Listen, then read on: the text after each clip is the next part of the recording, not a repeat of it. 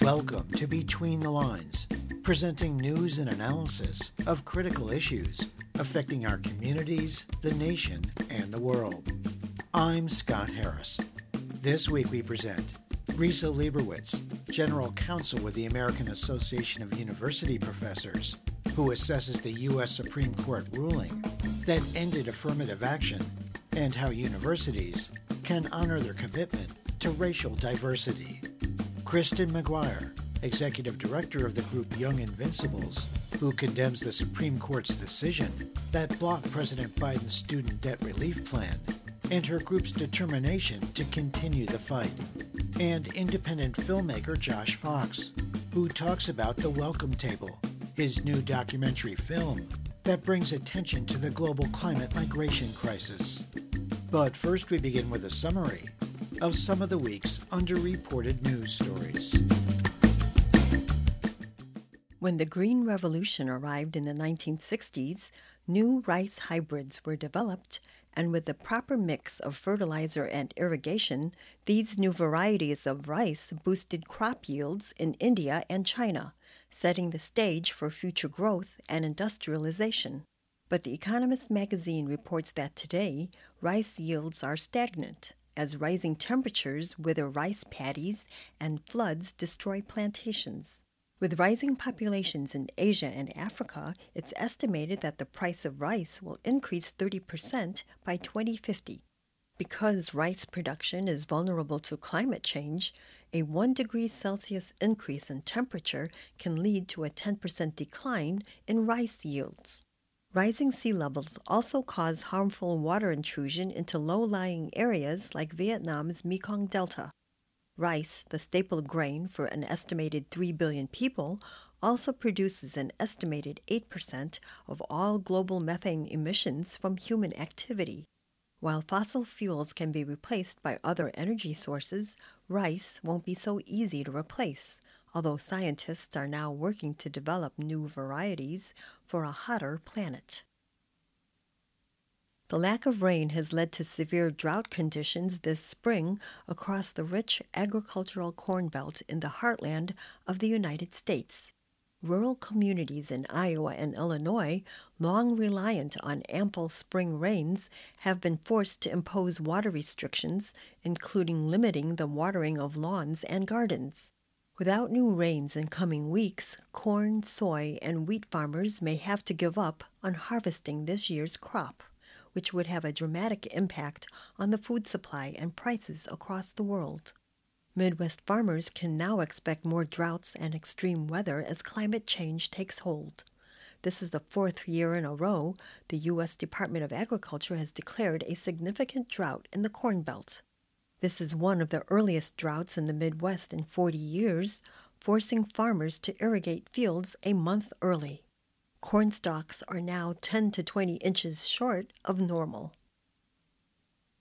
After 2 years of often intense public hearings, the California Reparations Task Force voted in May to approve a more than 1,000-page document, including more than 200 recommendations on how to address centuries of unfair treatment for Black Californians, especially descendants of enslaved people.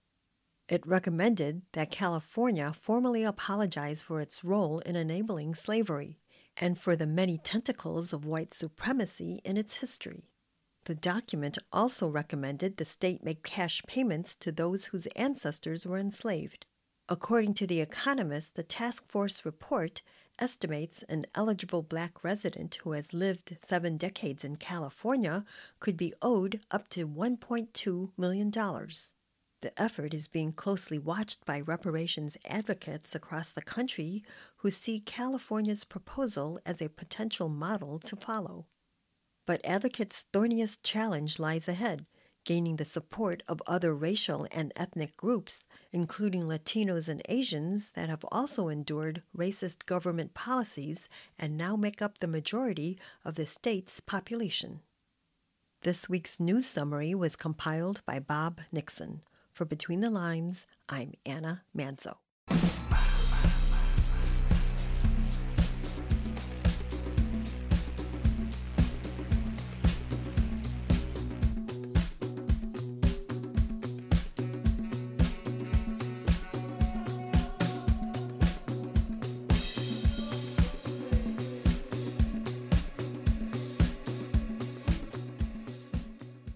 In just over 1 year, the U.S. Supreme Court, reshaped by 3 justices nominated by President Donald Trump, has ignored decades of precedents and removed federal protection for abortion rights, weakened environmental regulations, and struck down gun safety laws. In just the past week, the right-wing extremist supermajority ruled that a Colorado non-discrimination law that made it illegal for businesses to discriminate against LGBTQ customers was unconstitutional, blocked President Biden's plan for student debt relief, and effectively ended affirmative action in college admissions. In their affirmative action decision, the 6 right-wing justices proclaimed the ruling as a step toward a more colorblind society, where students will be measured by their accomplishments, not their race. But in her scathing dissent, Justice Ketanji Brown Jackson condemned the majority view, saying, quote, "With let them eat cake obliviousness, today the majority pulls the ripcord and announces colorblindness for all by fiat. But deeming race irrelevant in law does not make it so in life," unquote. Your reporter spoke with Riza Leibowitz, General Counsel with the American Association of University Professors and Professor of Labor and Employment Law at Cornell University's School of Industrial and Labor Relations.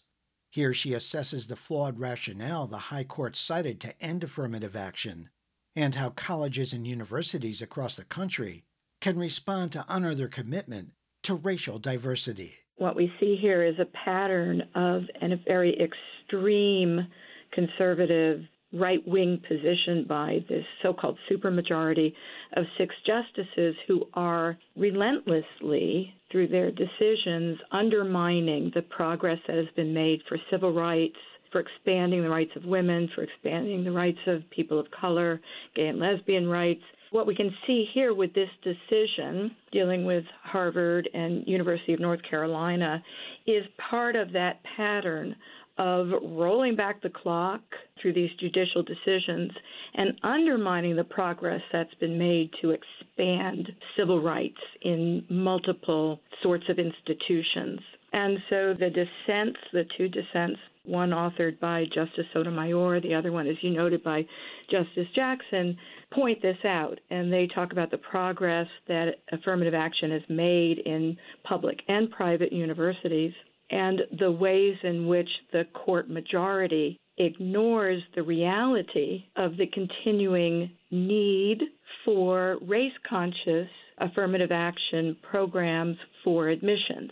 And the dissents also point out the way in which the court is ignoring the reality of continued racial inequality, as well as the ways in which the 14th Amendment and the decisions in particular by the court since Brown versus Board of Education in 1954 have recognized that to create racial equality requires that we have affirmative measures taken to make the vision of the 14th Amendment, the vision of Brown v. Board, a reality by actually eliminating racial inequality and moving towards true racial equality.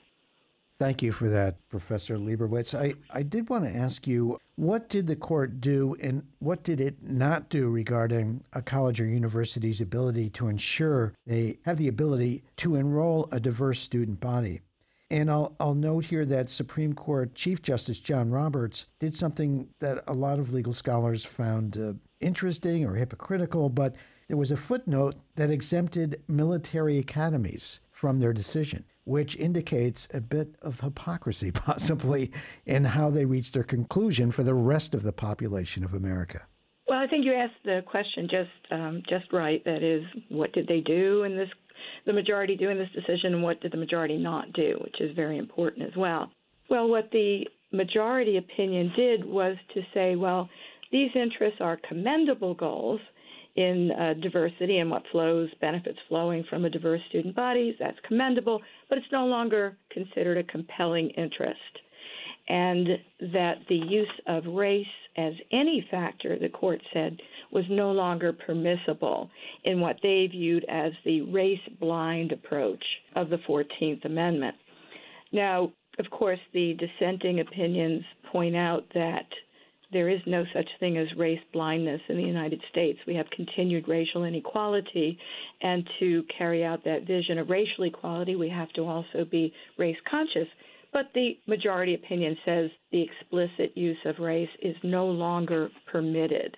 Now, that rolls back the clock again on settled law, but there was this statement, as you pointed out, that Justice Roberts and the majority said that universities may consider an applicant's discussion of how race affected that applicant's life, as Roberts said, be it through discrimination, inspiration, or otherwise, but that this should not be viewed as a way of considering race.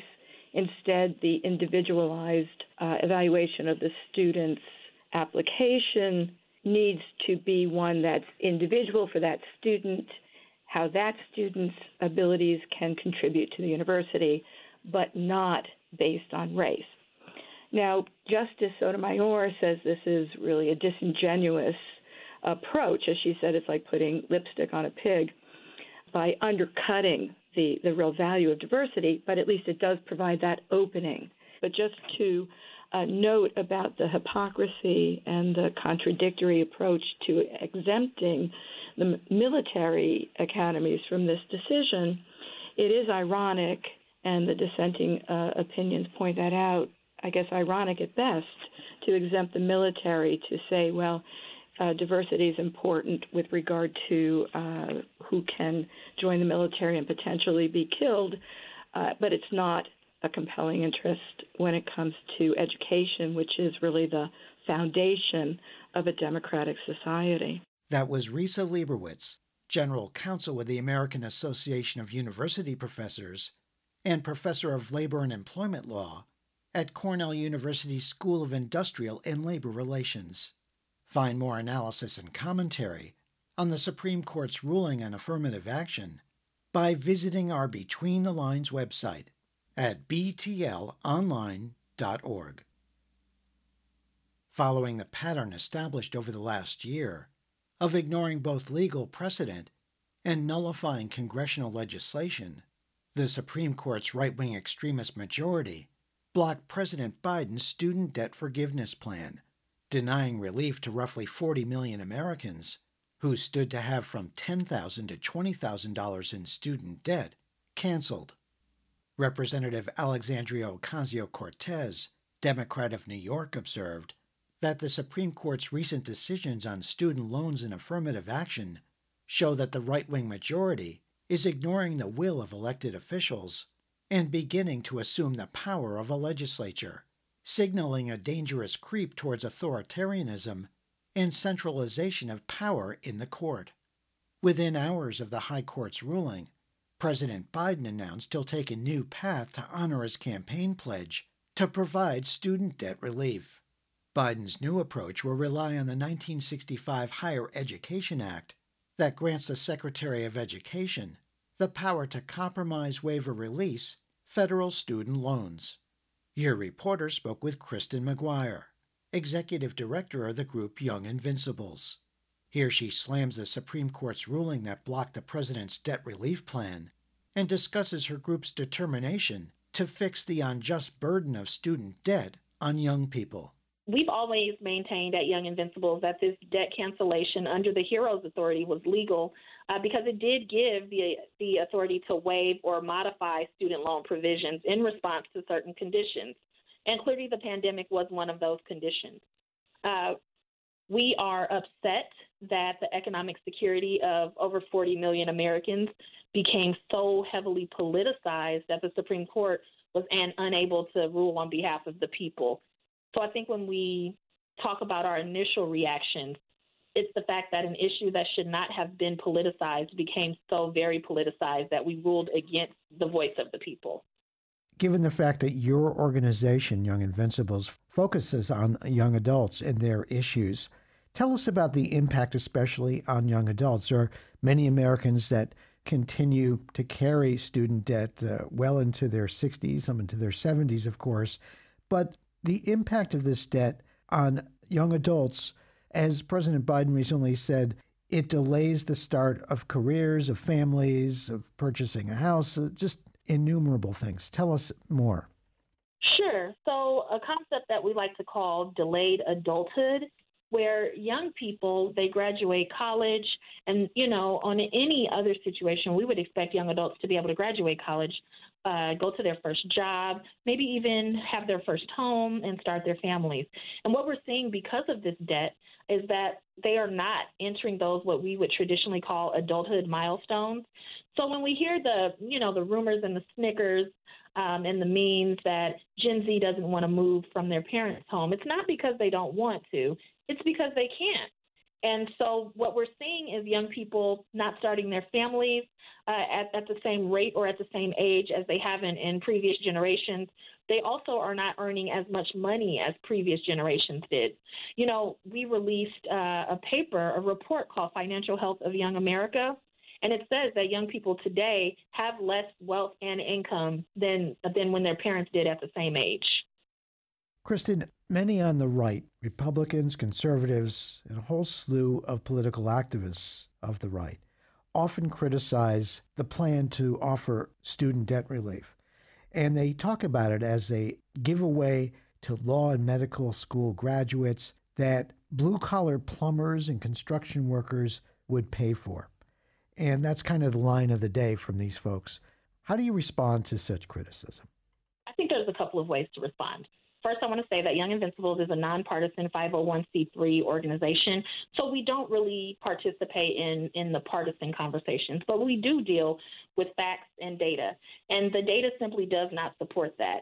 Student loan cancellation would only have benefited folks who make under $125,000 a year. So that would not be the rich and elite doctors and lawyers. That would be working class Americans who are in the middle class that our President Joe Biden said he wanted to shore up and support and expand. Those would have been the people who would have benefited from the student loan cancellation. Now, President Biden responded in a brief talk after this Supreme Court ruling blocking his plan for student debt relief was handed down under the authority of something called the Higher Education Act of 1965. Biden talked about it being a slower route toward relief. What can you tell us about this plan by the Biden administration to continue to pursue a student debt relief? Sure. And this plan would go through a process that is called negotiated rulemaking. And they actually released the notification for the committee and public comment when he made that announcement. This route will take anywhere from 8 months to over a year to lead to the final pathway of debt cancellation. It's unclear which communities or what the amount will be, and that's why it has to go through this process of negotiated rulemaking where those terms would be outlined. So we don't have a lot of details there, but it is a viable pathway from what we can gather. However, it's not a quick pathway, and I think it's important to note that student borrowers deserve quick action that's not loaded with bureaucracy and red tape. And I think that student borrowers, all 40 million plus, have been more than patient. So we do hope that the president can have a sense of urgency along with the Department of Education to swiftly this process. There are some advocates for student debt relief who are critical of the Biden administration for not taking this approach under the Higher Education Act earlier, thinking that the route they did take was vulnerable to the Supreme Court action. I guess there's no telling whether there will be future challenges to this Plan B. But what is your view on President Biden and his follow-through on his campaign pledge to cancel student debt? Has he been straight up, you think, or are there other things that he should have and could have done? So here's our take. We've been advocating for debt cancellation for quite some time. President Biden is the first president to at least attempt to make good on this promise. Now, we know that he can do more than attempt, and perhaps there were some critics saying he should have used HEA authorization beforehand, but the HEROES Act was a viable pathway. And again, when we're thinking about partisan politics, the real issue here is ensuring that we can center the American people, center our next generation of leaders, invest in our country by investing in higher education. And I think that's the real problem that we should be discussing. That was Kristen McGuire, Executive Director of the group Young Invincibles.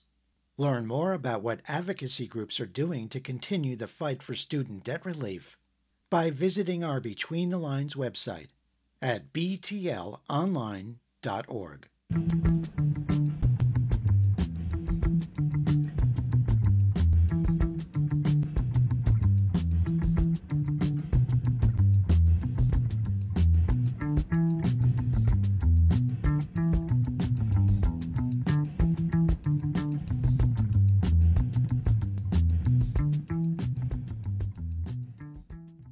The global refugee crisis continues to grow as millions of people are displaced by wars, poverty, and the direct impacts of the climate crisis, such as floods, droughts, and wildfires. Some conflicts, such as the civil war in Syria, have their roots in climate change-impacted drought that drove people into cities and exacerbated social and political tensions. Most displaced people stay within their countries of origin, but an increasing number are crossing borders in search of security and basic resources needed for survival. Independent filmmaker Josh Fox is taking on this subject with his newest film, The Welcome Table, which highlights the stories of climate refugees from around the world and an effort to construct a legal definition of climate refugee, which doesn't yet exist, under international humanitarian law. The film is centered around the United Nations prediction that at least 1.2 billion people will be displaced by climate change by the year 2050. Between the Lines Melinda Tu spoke with Fox about his COVID-delayed project and an upcoming celebration with climate refugees from around the world in New Orleans. What the film does is it tracks climate migration stories and climate displacement stories all over the world, starting with the wildfires in California and the hurricanes in the Caribbean that caused enormous damage. The Welcome Table is a reaction to the fact that most governments in the world, in reaction to the climate crisis and certainly the migration issues that are coming along with it, is that governments are building walls. They're building walls and they're militarizing borders and they're increasing incarceration. And to do so, they're whipping up xenophobia and racism to get their populations to believe that people from other countries are not people, and they should be kept out, even though most of those countries where people are choosing to migrate are the ones responsible for the climate crisis. And the people migrating away from the countries that are affected are the ones who are not responsible for the climate crisis. However, the walls is the real hidden climate budget. They don't want to admit it, but they're spending more on militarization and incarceration of borders than they are on mitigating climate or on creating renewable energy. But a wall on its side can be a table. The wall itself is just a metaphor that says, keep out, go away, we don't want you. A table is a metaphor for the opposite, saying we are all here to sit together, to eat together, to celebrate together, to be human together.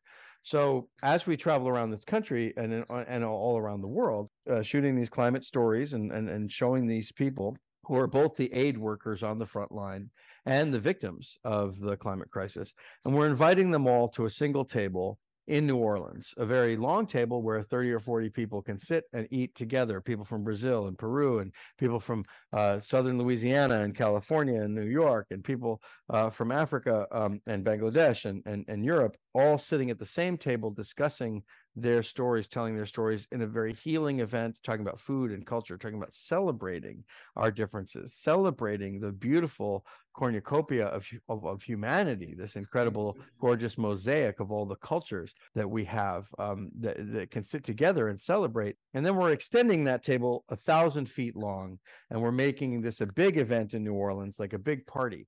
Most films about climate change are tragedies, right? They're horribly depressing and sad and awful because it is a tragic situation. But this film we think of as a comedy in the Shakespearean sense. In the beginning of a Shakespeare comedy like Twelfth Night or The Tempest or As You Like It, the lovers are thrown out into the wilderness without a country. They have no place to live. They have they're marooned on an island. And at the end, they all get together and there's big celebrations of those people coming together and solving their problems. They find a new a place to live and a way to be. And the dignitaries and musicians and poets all celebrate those people. So what we're doing is we're creating that celebration at the end of our film. And we have not filmed that part yet.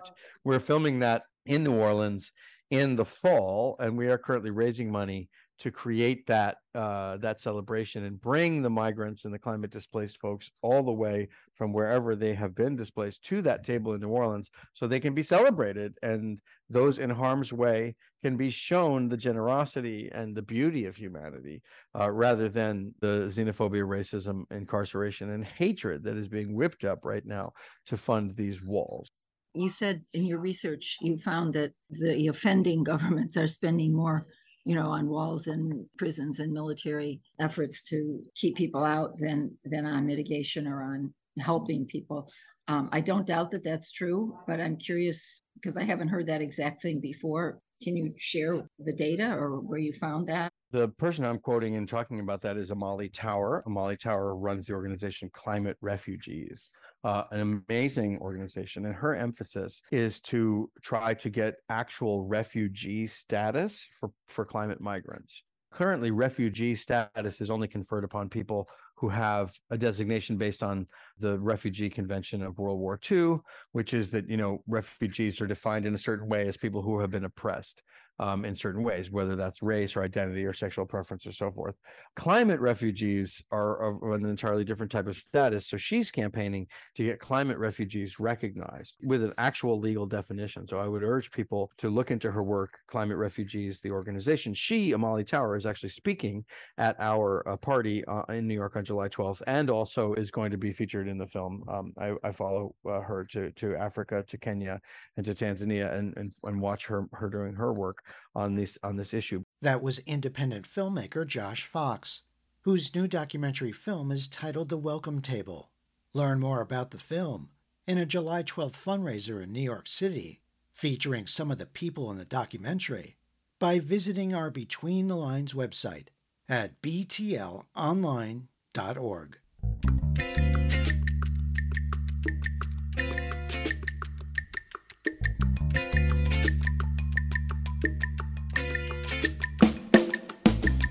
You've been listening to Between the Lines, a weekly program presenting news and analysis of critical issues affecting our communities, the nation, and the world.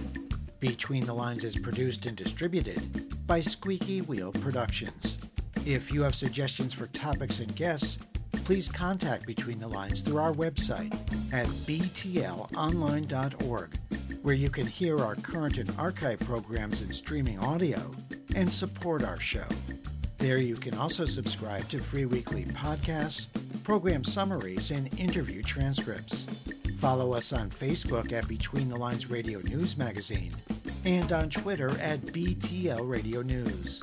Thanks for listening on WBCR in Great Barrington, Massachusetts, KTAL in Las Cruces, New Mexico, KMUD in Garberville, California, dozens of other community radio stations across the U.S. and abroad, and wherever you get your favorite podcasts. Our theme music was written by Richard Hill and performed by Mikata. This week's program was produced by Susan Bramhall, Mary Hunt, Anna Manzo, Bob Nixon, Melinda Tuhus, and Jeff Yates. For Between the Lines, I'm Scott Harris.